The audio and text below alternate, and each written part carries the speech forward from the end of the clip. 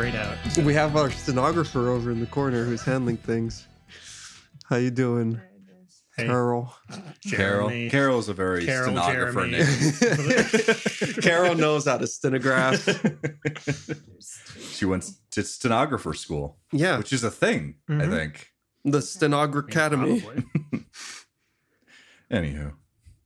And welcome back to the 7th Star to the Right podcast. This is the second metadimensional episode that we're doing. Ooh. So if people weren't around or listening to the first one, what we do on these particular episodes is we talk a little bit more about how the campaign is going, maybe answer some questions, but not necessarily advance the story in any meaningful way. This is really just pulling back. Which is so different from Yeah. other episodes Yeah. in which we definitely do advance the story through space yoga and brand placement. We know all about the world. So yeah, that's kind of the rather than the DM, Alex, Micah, and Nona, we are just Jeff, Philip, Kirsten, and David right now talking about the podcast and campaign that we have. And we did a little call ahead of time to see if people actually wanted to send in emails. And what do you know? We actually got a few of them. Oh boy! Oh boy! Wow. So I suppose we can just sort of jump right into things, unless someone has something to say before we jump right in. I guess that means no one has any things, so we can just jump right into it. The first one, they actually added one of those like, what are they called, like Ask Amy or something like that? Yeah, like where the- you like worried in San Diego or something like that. So the first question is, what exactly is the deal with Tony? Why do y'all hate him so instantly and so much? Minus the potentially creepy steely powers thing. I'll be honest, he seems just like an okay dude to me. And this is from Tentative Tony Lover 37. Okay. Love it. You know, TTL, I got to hand it to you. You're not wrong. Hey, thanks for calling in. Yeah, thank you for your message. I definitely think that part of the reason you guys immediately hated Tony was partially my fault. I went with a very distinctive personality with him that he had, like, for a split second that Nona first met him just by herself. Yeah. And he was, edgy anime edgelord boy and went and just went away. I loved that. I didn't actually dislike that. I always thought it was more because we were a very secretive group and we're like, we're going to go on a mission. And they're like, take Tony with you. And we're like, what if we fuck don't Tony. want to? No, I think, the way I saw it was in character, exactly what you said, Kirsten, and then out of character, like, I didn't have a problem with it, but all of us kind of wanted to bully you a little bit, like, Sasuke Uchiha. And so that's how that came up. And then we decided to hate Tony. Yeah, nothing wrong with him. Yeah. He's a good sniper, I guess. He was there. I will say, He I do have a certainly was. tendency to give you guys NPCs, and those NPCs tend to be useless in fights. No, Yeah, Tony- they roll real bad sometimes. Yeah, they Yeah. do. Tony and Arcus probably are some of the worst examples. Argus did really bad. He missed a lot and then He got mind controlled. Yeah. It's fine. He gave us a gun. But yeah, Not I don't know. knowingly. Yeah, he did give us a gun. So was it a thing that kind of like started as a joke, or you just Yeah. didn't want to deal with this man, and then he just kind of kept inserting himself into your Well, lives? there was definitely that. Like, you clearly wanted and have wanted for some time our characters to open up about things, and our characters very much do not want that. So to have this rando person come in and be like, hey, what's up with you? Well, I'm trying to hide the fact that I'm a robot. We're trying to hide the fact that we've kidnapped this girl. Like, there's a lot of secrets here that we don't want uncovered. And people asking about them make us uncomfortable. And I think it did actually just in a way make it funnier too when you totally did a personality switch on him to keep on shitting on him at the same time. He's just like became nice. I have noticed there are a couple of NPCs that show up and have this facade in front, and then as soon as you like hang around with them more, they just turn into immediately Jeff. drop that facade. Like Dorian Gray had that, Mhm. like was trying to be all cool, like hanging out halfway out a window, smoking, and was like, I know all these things about you, and it's just kind of like, yeah, you know, that plant doesn't seem all that scary or dangerous, and then pokes a stick with it and it melts and it's like, no, yeah, that is dangerous, huh? Mm-hmm. They start off Batman and then they end up just being like Wally West, the Flash. But yeah, I think like those are the in-universe reasons. My meta reason is like NPCs come in two flavors, I find, like when you present them to an actual party, and it's we don't care about them or we care about them a lot. And you have no idea as a DM which it's going to be.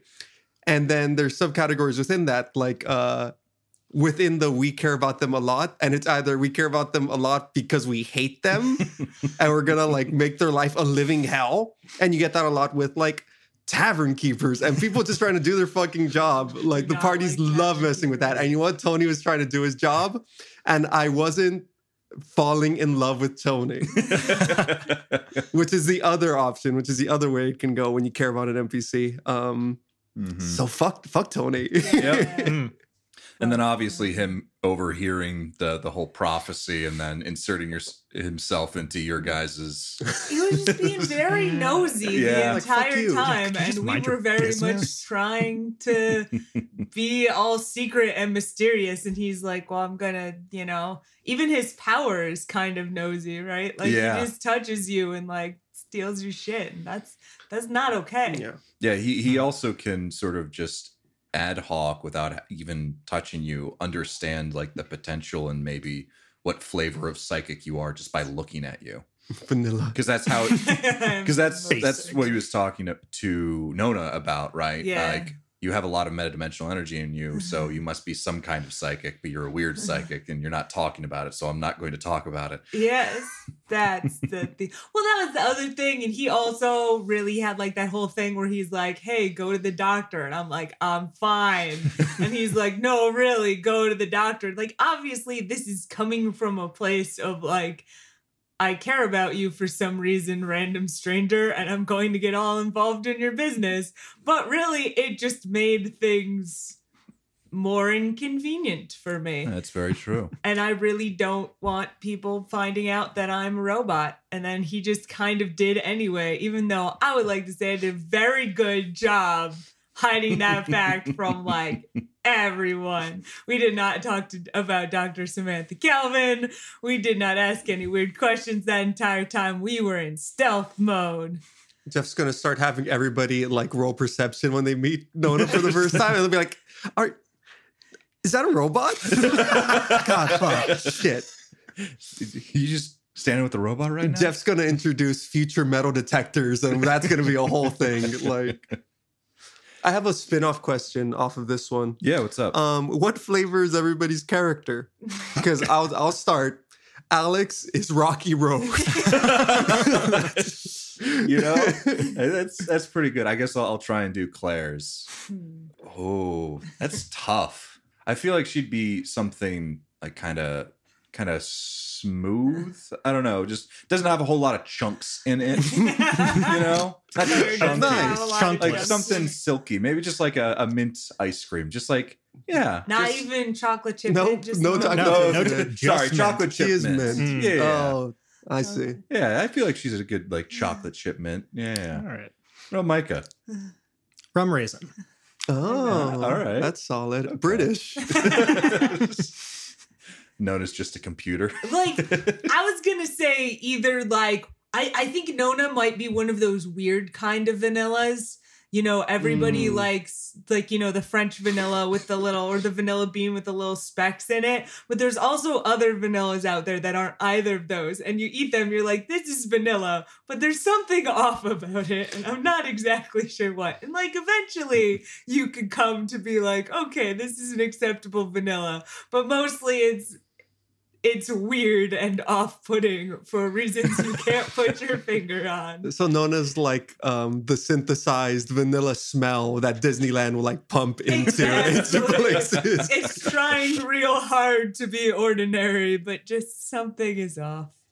So Tentative Tony Lover actually sent in a couple of other questions. So the next question from them is, how much of your characters' backstories did you come up with before starting versus coming up with as you go? Alex has about 3 or 4 pages of different experiences that I laid out. And it started off at 2-ish pages. And then I would get to a thing, or I'd make a character choice for Alex and I'd be like, oh yeah, he feels that way. Why does he feel that way? And then I'd write down a couple more sentences on what happened that has influenced them in some way.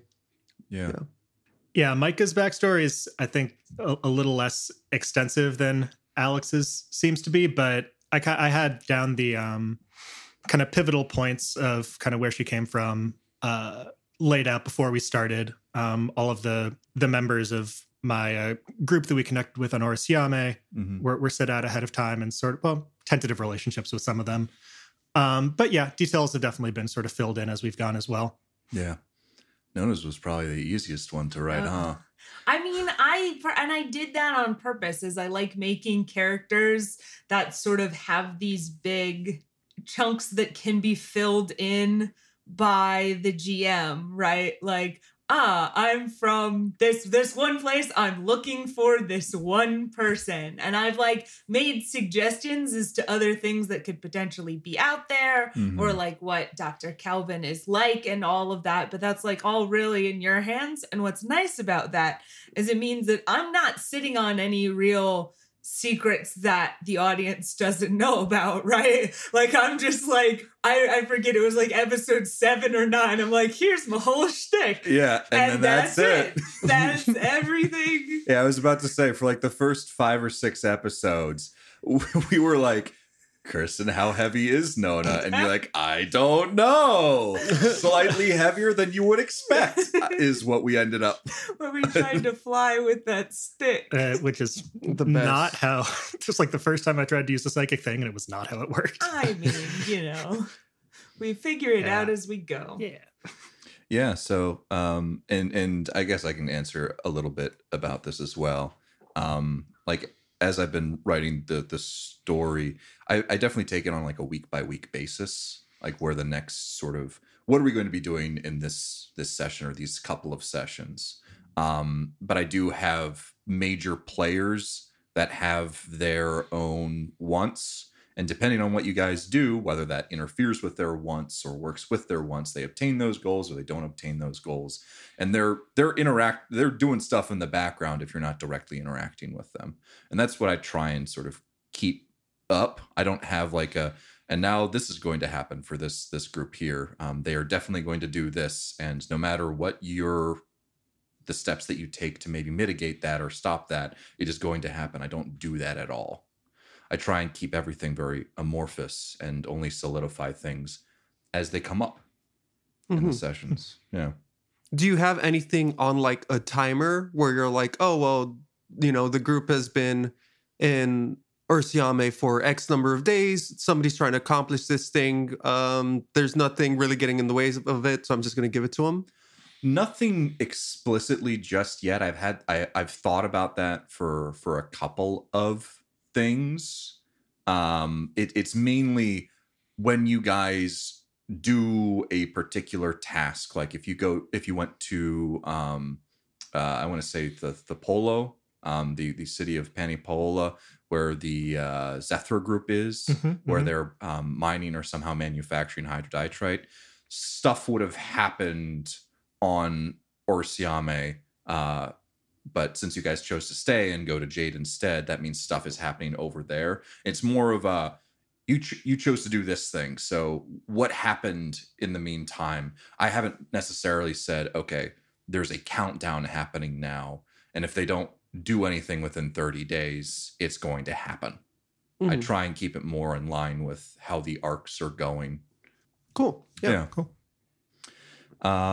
We have a couple more from Tentative Tony Lover. Actually, a couple of them have already been answered. Like, how come Arcus is able to remember the Flesh Beast?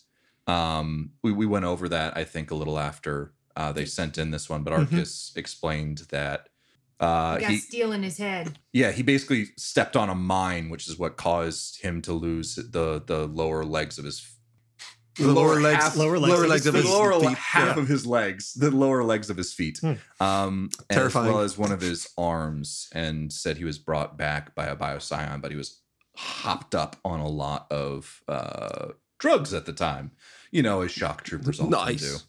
Yeah, drugs. So a bit of what Jordan Donahue suggested Hans Gerson did with those patients as part of the clipping procedure.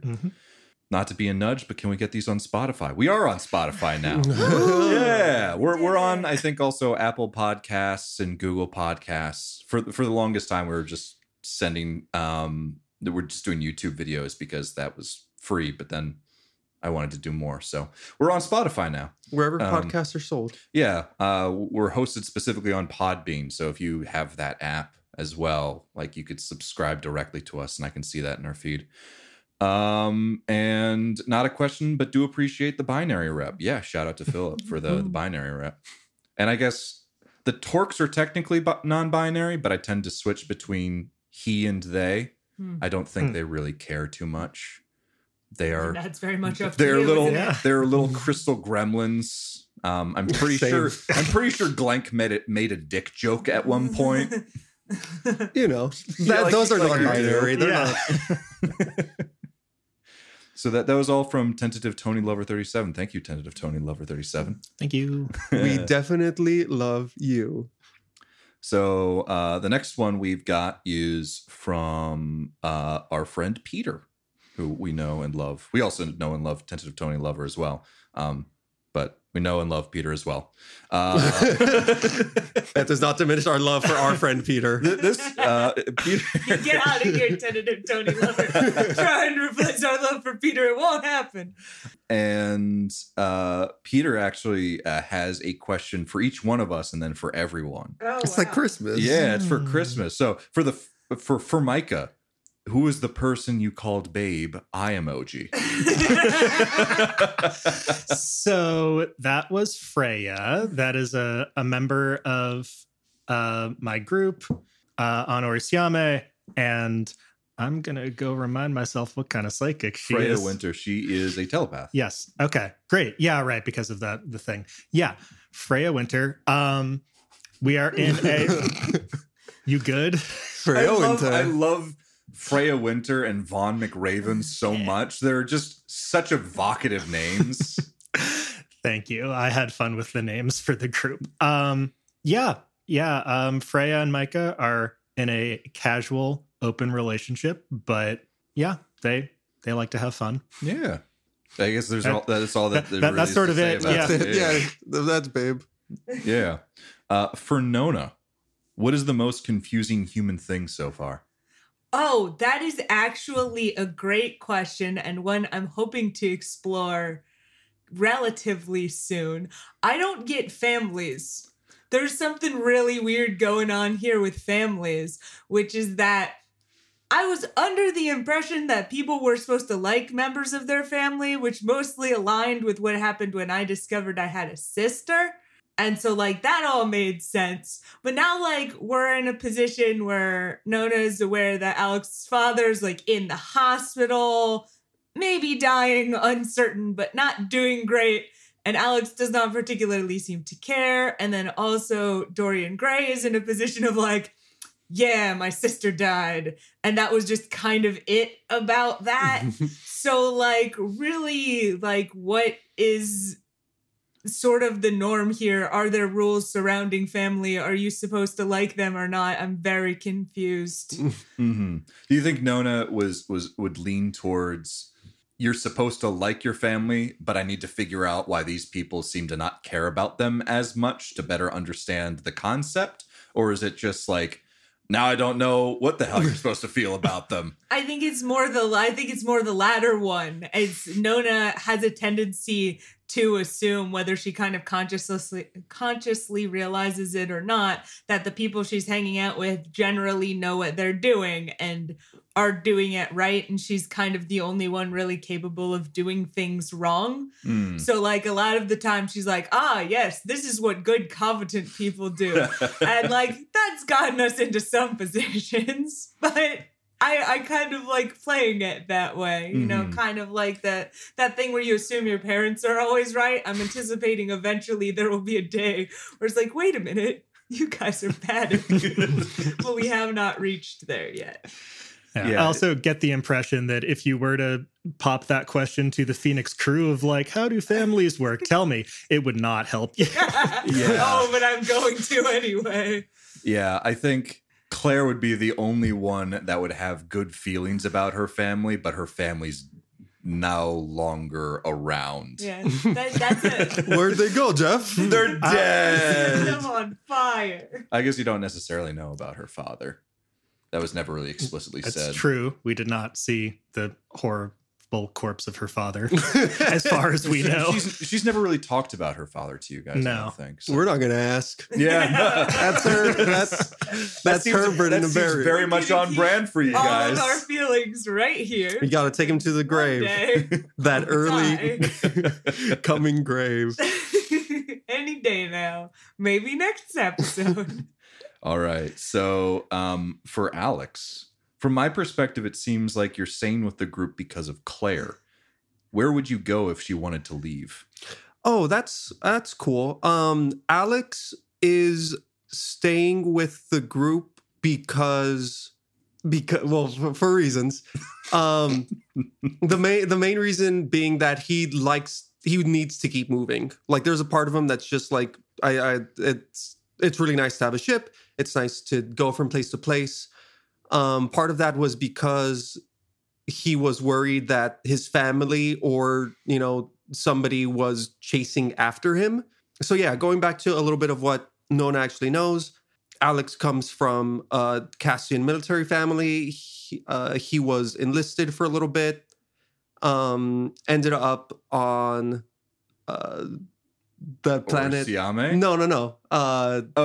The G planet. Oh, yes. Ended up on Gal. Oh, yes, Gal. Yes. Where a workers' uprising happened, where Alex went missing in action, and he was hoping that he was presumed dead, but he was not presumed dead apparently, but is missing. So he was on the run to kind of stay away from everything because he wasn't very happy with his family. So the Phoenix crew provides a really easy way for Alex to get around and away from places because he feels like if he stays in one place for too long, somebody's gonna find him and he's gonna be forced back to his last life. Mm-hmm. So he doesn't stay necessarily for Claire. He likes Claire a lot, and he, you know, feels responsible for Claire's safety. So that's been part of the reason why he's been around.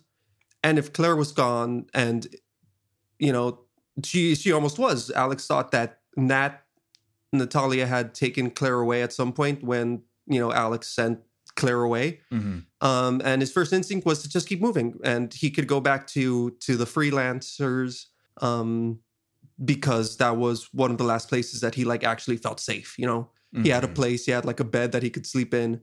And everything there. And yeah, there were robots coming up from the basement, but they weren't that hard. They were like doing okay. And now we're friends with them. And now we're friends with them. Cool. So like that's probably what he would do if the ship was off the table and he couldn't keep traveling around. He'd probably go back to the Paragon. Mm-hmm. The Paragon freelancer. Yeah. All right. That's a lot of neat insight that I was not even aware of. A follow up on that, because I'm curious. What are And I guess I was going to originally direct this just at Alex, but I'm actually curious what everyone else thinks. What are your feelings about your other PCs? Like Alex, for like, what does he think about Micah and Nona, and vice versa for everyone else? Like, where is everyone at with everyone here? I feel like everyone has at least a pretty consolidated view on Claire. Like, kind of need to take care of this person, and we kind of like them. Maybe Nona a lesser extent to you, but yeah, how about we go around and do that? Because I'd be interested to know like where everyone is in regards to the other PCs. Yeah, so I think Micah has gotten fond of the group kind of on its own merits over time as we've kind of traveled around. The biggest part of that could be, we're definitely an effective unit. So while we're trying to do things together, it seems like we're pretty good at it. I'd say, yeah, she cares for people individually. Obviously, it can be kind of tricky when folks are at arm's length. That's just kind of how all of us are to an extent. Yeah, I'd say that's pretty much it. She'd like to probably grow a little bit tighter with folks, but is also not great at reaching out because she's very respectful of people's personal space. I'm not. How about Nona? Yeah, so I think Nona, for the most part, kind of divides people up into two kind of categories, roughly, like people who can do protecting and people who need protecting. And I think Micah's solidly in the can do protecting column there. Claire's kind of both, I guess, with a little bit of more emphasis on the needs to be protected, but every once in a while she does cool, weird shit that like is probably worth it. And no idea what's going on with Alex, gonna be completely honest there. But like, I think to some extent also like Nona likes being a part of a group. Nona likes caring for people, but doesn't quite realize she's doing it in a little bit of a conscious way. Mm-hmm. I think there's a lot of, I've said this to people before off the air, but there's a lot of sort of that gruff dad stereotype of like, never in your life would hug you, but like, you always make sure you're in like good solid clothes and like roof over your head, enough to eat. Nona is very much like, this person is eating, this person is taking care of their things. Alex was like, I don't have a medical kit anymore. It's broken. And I'm like, okay, well, then we'll go get you one of those, right? And so things like that, there's a lot of what can we purchase to enable the group to be better, but not really at the point of like emotional maturity to be able to bond in that way because we're very new at this. Mm-hmm. Yeah, I think Alex, and like high level, how does he think about the group? I think we started off as work acquaintances. We were signed on to the same job under contract. We broke the contract. So, that went on. And Alex, probably the best analogy I could make is people on a train that Alex cannot get off of. It's a little Snowpiercer, a little like, okay, Murder on the Orient Express. People that he is kind of bonding with and feels more strongly about, kind of approaching friends, but Alex has mental blocks that make it difficult for him to like make actual or admit to himself that he's friends with people, because that means that these people are important to him, and things that are important to Alex have not had a good survival rate. That's just really how Alex is telling himself to feel about things. Realistically, these people are like important to Alex. They're his friends. And he'd be crushed if anything happened to anybody on the ship. Yeah. Yeah. And I could obviously speak a little bit to Claire's state of mind, where this is almost a surrogate family for her. She lost her mom and theoretically her father, since she hasn't really talked about him too much, a while ago. And she was with the Children of Silence for quite a while before you guys came into the picture. And considering that she is a telepath, she understands that your intentions are pretty pure. And so just like latching on to that first secure, protective family that she has had in a very long time. So, and that's one of the reasons why she doesn't really want to to try and find maybe other people that she knew on Orisiame. She just kind of wants to leave that all behind her and just stick with you guys as much as she possibly can, because she's just kind of like latched onto you. Whether that is a healthy thing or an unhealthy thing is left to be, imagination. Question for you. Yeah, How or for does Claire. she? Yeah, well, about Claire. How does Claire feel about Nona? Because I feel like we, like a little bit on purpose, haven't really done any kind of bonding time, and Nona's weird. Yeah, no, Claire has obviously had different sort of bonding sessions, both with Micah and with Alex, and she understands that Nona also is a part of this group. She just inherently, because she is so used to being able to quickly read someone's surface level thoughts, like that is almost very much a defensive mechanism for her. And when she's faced with a person that she can't immediately read, she kind of retreats into herself. So I don't know. She isn't necessarily keeping an eye on Nona because she is like suspicious of you, but she just doesn't really know how to connect because she doesn't see that opening that she sees with other people. And so she doesn't really know how to approach that. And so she just kind of leaves it. And I think Nona also just kind of leaves it as well, as Nona isn't quite versed in bonding either. So I think the two of you just sort of exist in proximity to one another and just have a very neutral feeling between. But I do think that as things go on, she might try and soften up a little bit more, but she very much does have these defenses that she sometimes needs to bring down. Cool. So the next one is for me. So I'm asking a question to myself.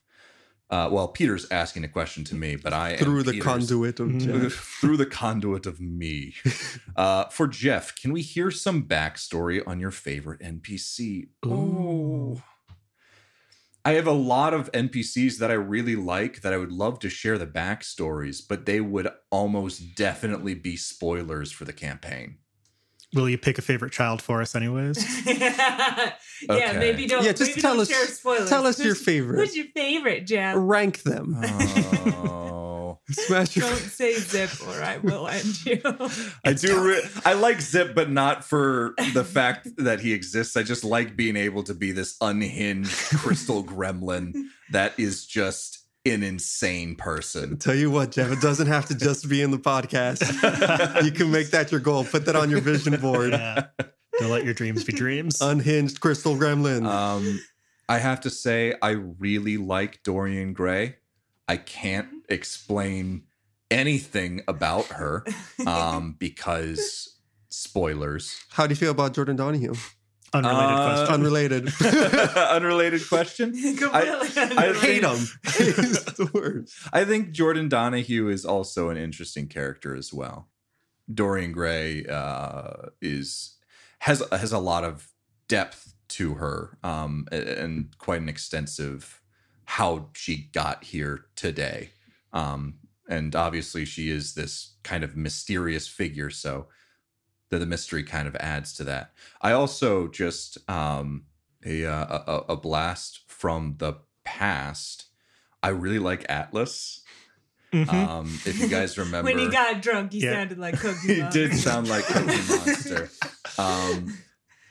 This probably, I think I alluded to this, but I don't think this is too much of a spoiler, and I think you guys can easily forget about it. And I keep will. going forward. Oh, don't worry. But Got you covered. Rodana and Atlas are from the same clan. Ah, cool. Yeah, because they're Atlas both w- pandas, right? Yeah, I don't think Atlas is actually a panda. polar bear. Oh, okay. Yeah. Oh, that's cool. They were related at one point, but for one reason or another, Atlas is clanless, similar to Arcus. I feel bad that Alex didn't pick up on that. We're gonna bring our Yeah, own I think clan. she mentioned offhandedly that she was down on Gal visiting a cousin. At So one Alex didn't pursue that at all Yeah, because yeah. he's also been on Gal. So But he yeah, was like, let's not find commonalities. I like Atlas. I like his one little because he has he's missing an ear, and that's replaced by like a metal plate, and one of his eyes is replaced with a bionic eye, as he alluded to Alex saving him when an entire mine shaft fell on his head. I'm laughing. That is a horrific injury. But he's just I like the big burly like the with the hearty laugh kind of characters. So Atlas was one of my firsts in this particular campaign. So he has a special place in my heart as well. All right, Philip, you're gonna have to help me out on this next one. Okay. Because I don't understand what the hell it means. And it's in Spanish. For everyone, please align yourselves to Gaslight, Gatekeep, and Girl Boss. Oh, right. Gaslight. What does that mean? Alex is Gaslight 100%. I'm pretty sure I'm Girl explain Boss. to me what's going on. I know what all of those words mean independently. I didn't realize they were an alignment Neither chart. of you know this meme? No. I know. I guess I don't know this meme. Gaslight, Gatekeep, Girl Boss. Yeah. Yeah. What Why? is that? Why not? And it's all just of like them? Like, what else can I say? like I have trouble explaining. It's just like these words got smushed together as I guess like a joke on like feminist stereotypes or something. I don't know. It's like it's an alignment chart that you'll use for characters. Okay.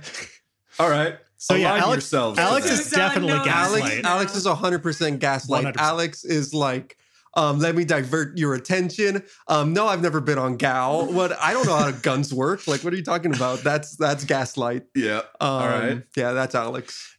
Yeah. I'm gonna claim Girl Boss for myself. I'm just kind of, in charge, not taking shit from people. Micah. I guess that leaves Gatekeep. That kinda leaves you with Nona. I guess. I I guess. don't really know if that. You're like Fits reverse well. gatekeep almost, because like Like, well, you're let me trying to share get in some the gate. You're trying to get information in with the you. gate. I'm on the other side. They're Let like, me in, let me please. in.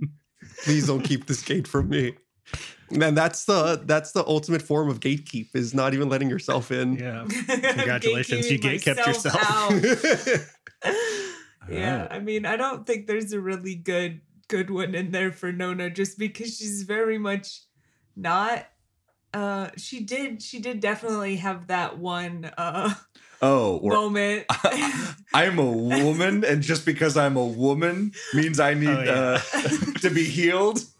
Yeah, but that was mostly just out of desperation for no one finding out that I'm a robot. Yeah, no, it's completely understandable. Yeah, and I remember Noah's like, that worked a little too well. Perhaps I shall do save this that more. for later. And And then we were Micah was like, "No." maybe don't do that No. unless you really need to. I have it in my notes. It says only use the woman card in case of emergencies, because this is what I was told. You got to keep that weapon sharp. I like to imagine just one of these days, like, we're going to be under threat of like swords or something. Oh, just so because I'm a woman, you think you can stab me or something, just in a very inappropriate context where. That'll probably and the throw them off person the stabbing river. you like, what? My And grandma that's when I run. does have the unstoppable Exodi. So that was all the questions from Peter. And the next one that sent in questions is Tom. I don't know if any of us know Tom, but thank you, Tom, Hi, for sending in Tom. questions. Thank you. We We love you appreciate too. you. That's so crazy. Yeah. People are actually listening to this thing other than our friends and family, That's which is always true. fun. We have 3 whole people we can prove it. we can guarantee at least 3. So Tom's first question is for the DM. He actually has 2 for the DM and then 2 for the players. So I'll go back and forth between them. What is your inspiration for creatures? What kind of stack blocks do you use? There's been some weird and wonderful bad guys on the podcast. Well, that makes me feel very, very good. So the stat blocks tend to be, at the very least, derived from the Stars Without Number stat blocks. So Stars Without Number isn't like D&D, where it has just a bunch of, like, a whole monster manual of... He's my cousin. They call him Monster Manuel. Monster Manuel. Monster manual of, like, all of these different types of things and these different abilities. It's very much like if you were to come across, like, a veteran fighter, these are kind of the stats you would expect to see. Stars Without Number is very much of the opinion that you try and you don't necessarily try and shape scenarios to the character's level to make sure that you give them an even fight. You try and shape the encounters to what would make sense for the universe. So I wouldn't necessarily, like, if you guys wanted to take on an entire military complex, there wouldn't just be 2 guards because that's all you could handle. There would be a lot more things. And you guys have generally been pretty conflict avoidant, which allows you to try and pick and choose your fights. So a lot of the stat blocks that I use are derived from that list of things. And oftentimes I'll maybe bump something up if I feel like, oh, this thing's slower and beefier, so it'd have more hit points, but maybe be easier to hit because it's not as quick. And the inspiration for my creatures, I try really hard to avoid doing something that has been done before. I think one of the really cool things about monsters is when you describe them, that first moment of someone first interacting with a monster that you've created, they're like, what the fuck is that thing? And what the fuck does that thing do? It's not like I'm putting an owl bear in front of you or something along those lines. You're like, oh, okay, I'm vaguely familiar with this because I'm vaguely familiar with D&D. I want to put something just weird as hell in front of you guys. So when you see it, you're like, I have no idea what this thing is capable of, and that's terrifying. And I find that interesting. So I oftentimes, when I'm building these different things, I am absolutely referencing a bunch of different media when I do it. For example, the hulking gorilla, the hulking guardian, it's gluttony. It's gluttony from Full Metal Alchemist. Full Metal Alchemist. And obviously I added some things to make it a little bit different, but it has that chest cavity that gluttony does. Gluttony in Full Metal Alchemist doesn't have the tentacles within that chest cavity. But I figured that was a nice little touch. So yeah, I try and I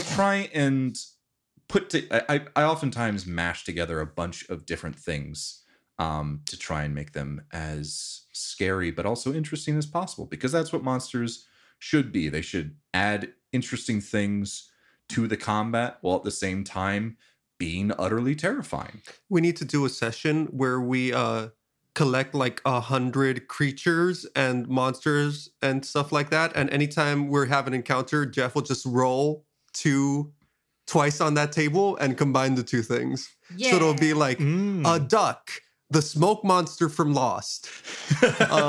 Smoke duck. That's the big bad. And a pair of Doc Martens.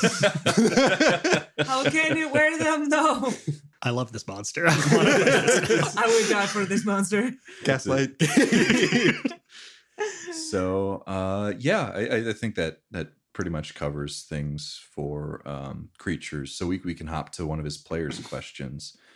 What has been your biggest what if? Is there a scenario or character interaction or even a specific role that you would feel would have changed the plot in a big way if it was done differently?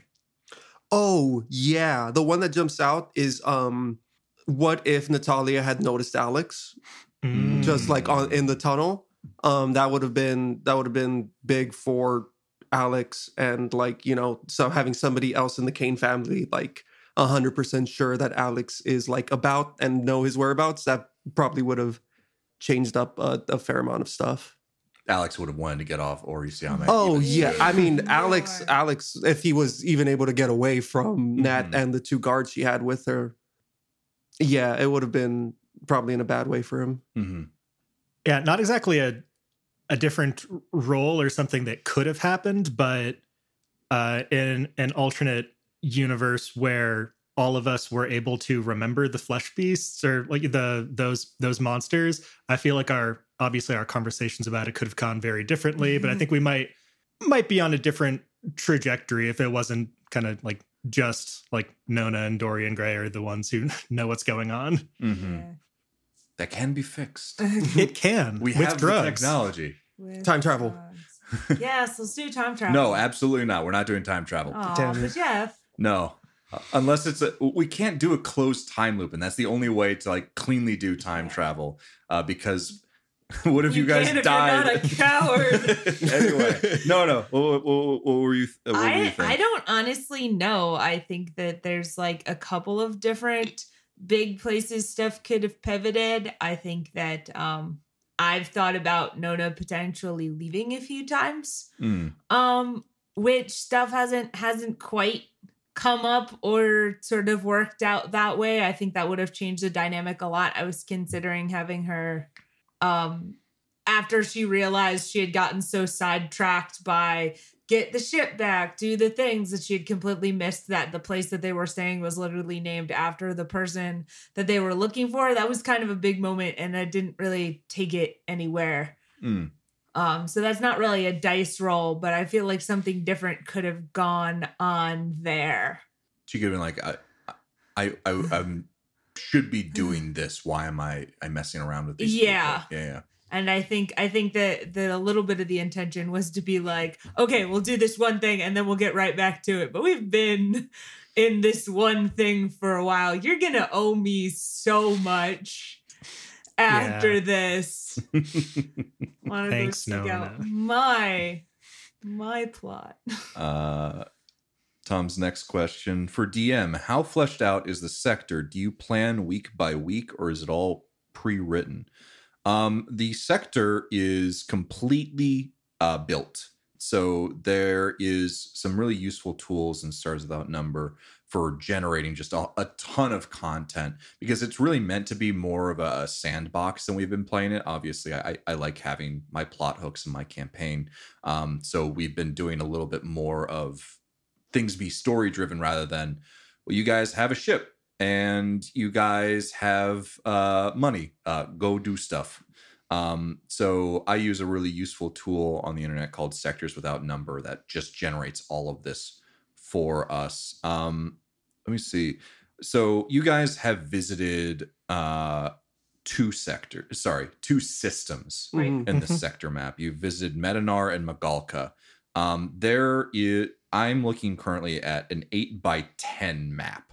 So around 80 different systems.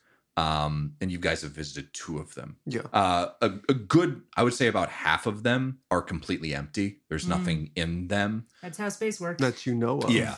But that's where all the really good parties are. As I've explained, we haven't explained this in a long time, but the few systems that you guys are currently in is called the Tigerhead cluster. It's a cluster of systems that doesn't really have any strong or singular governing body. It's a bit of the what I call it, just the not the Midwest, the West, like the a Western, Wild West.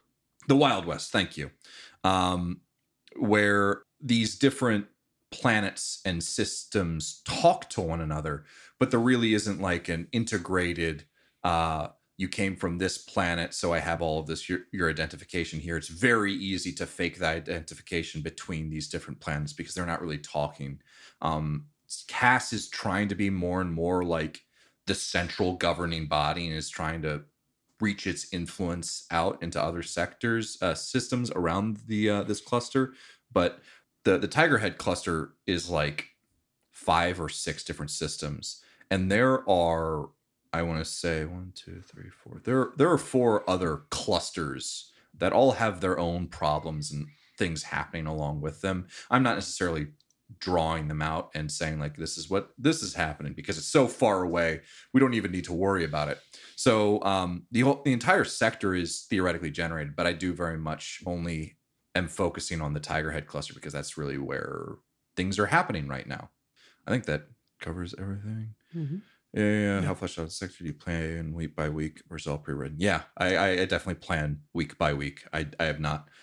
I try and plan out the broad strokes of an arc ahead of time, but then I flesh it out as the sessions come up, and maybe I'm a session or two ahead of you guys, such that if you guys take a much different route than I was expecting, I don't have to throw everything in the trash. Because I'm sure that the other DMs at this table understand that feel. And the last question from Tom. For players, this is a great one to end on. Thank you, Tom. What are your theories on what's going on? It's always interesting to hear where things are in the current moment and how they change in the future. there's not a ton of information about the insert names here. The flesh beast, all, and yada yada, all of those guys. So yeah. Your angel bro, I'm gonna call him Gabe. Oh, I like it. Yeah. Do you guys have just wild theories about what might be going on with that faction? With there was that mention Tony had sessions ago where he's like, Claire has multiple strands of metadimensional energy within her, and he says it seems a lot like what I have, and she's got these powers from matrilineally at least.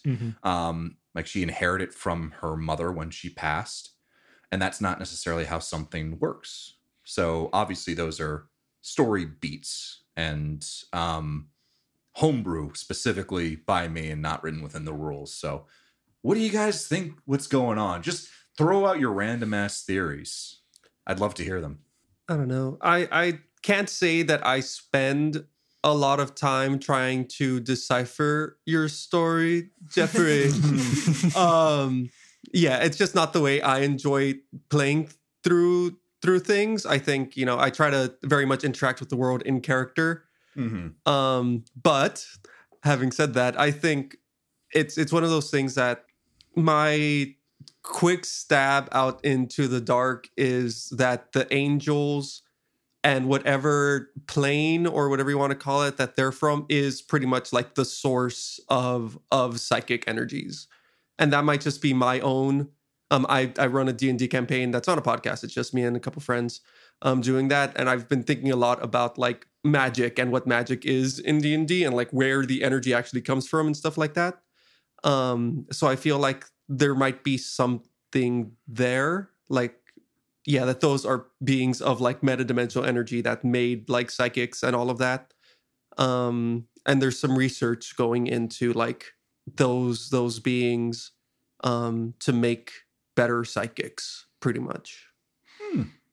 Okay, yeah, I was thinking that we should maybe in character or out come up with a name for the group of angel and flesh beast and It's gorilla. not worth and it until y'all can remember that's them. true. Those The things. not bears. I like thinking of them as the cookies because that's the closest word that I can get to a static sound without feeling dumb doing it. A cookie.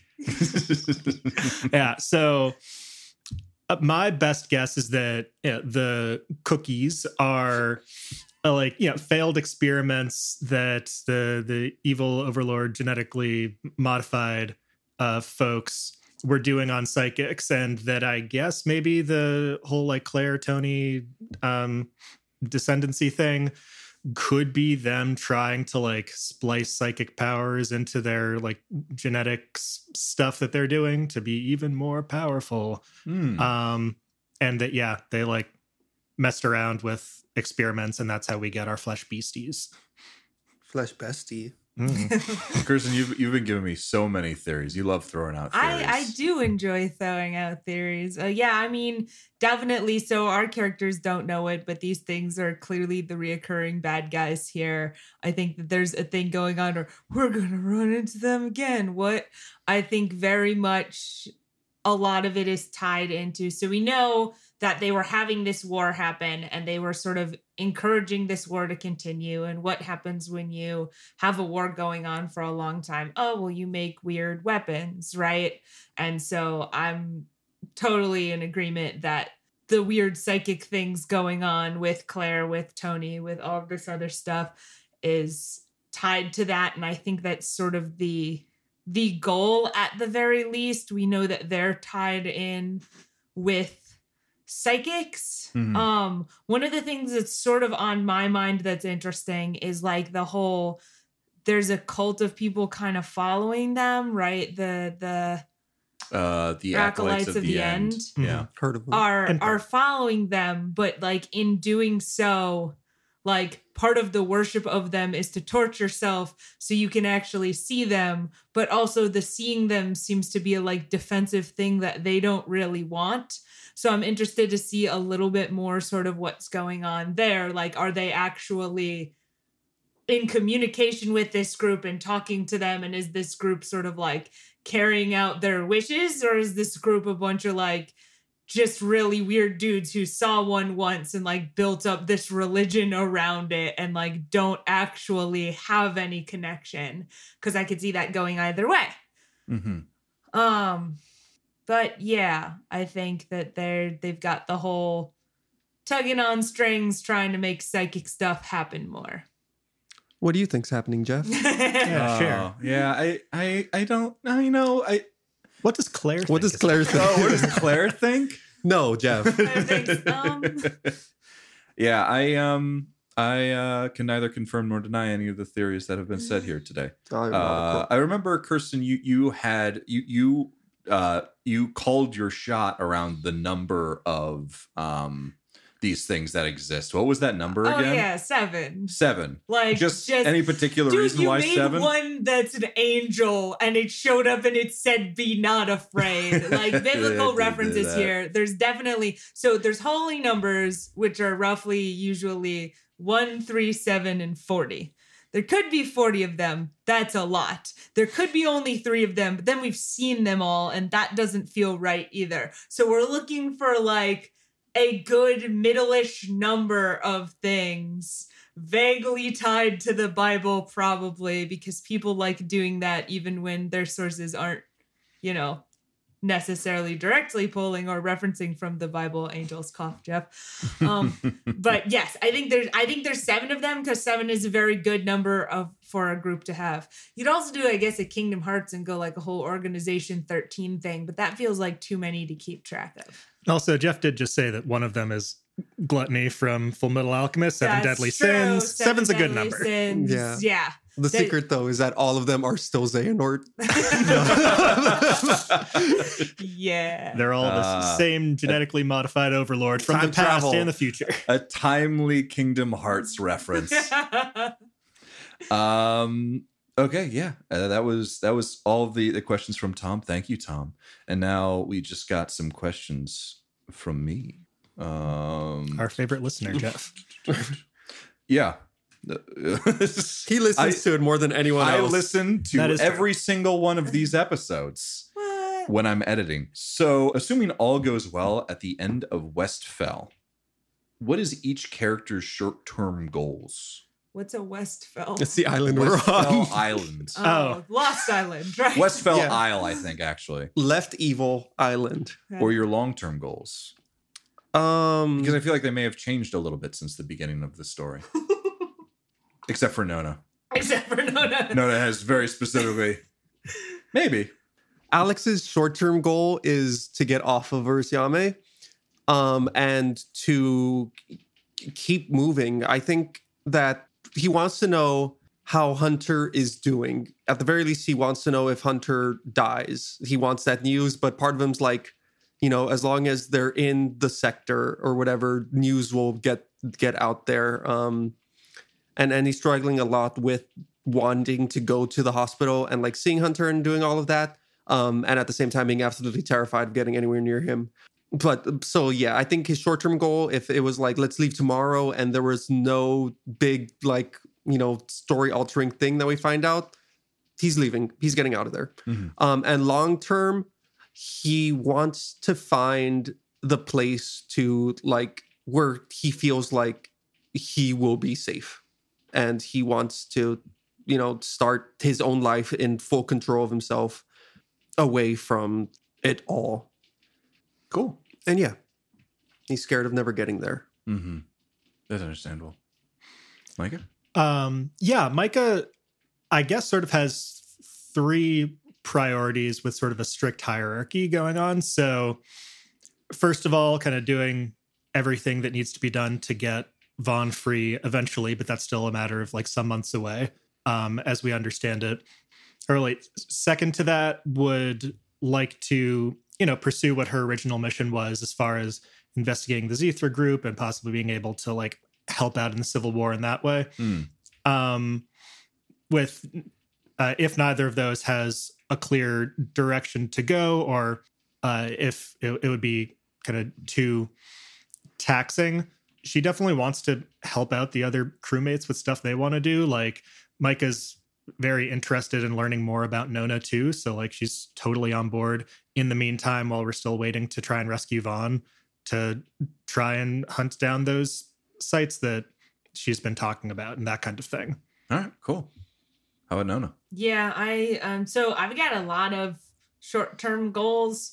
A decent amount of them involve building things or creating stuff. I think it's interesting because part of the problem is like, definitely we have a place to go now. I've got a really long list of places, and a sane person would look at that list and say, that's too long. You're never going to make it through all of those.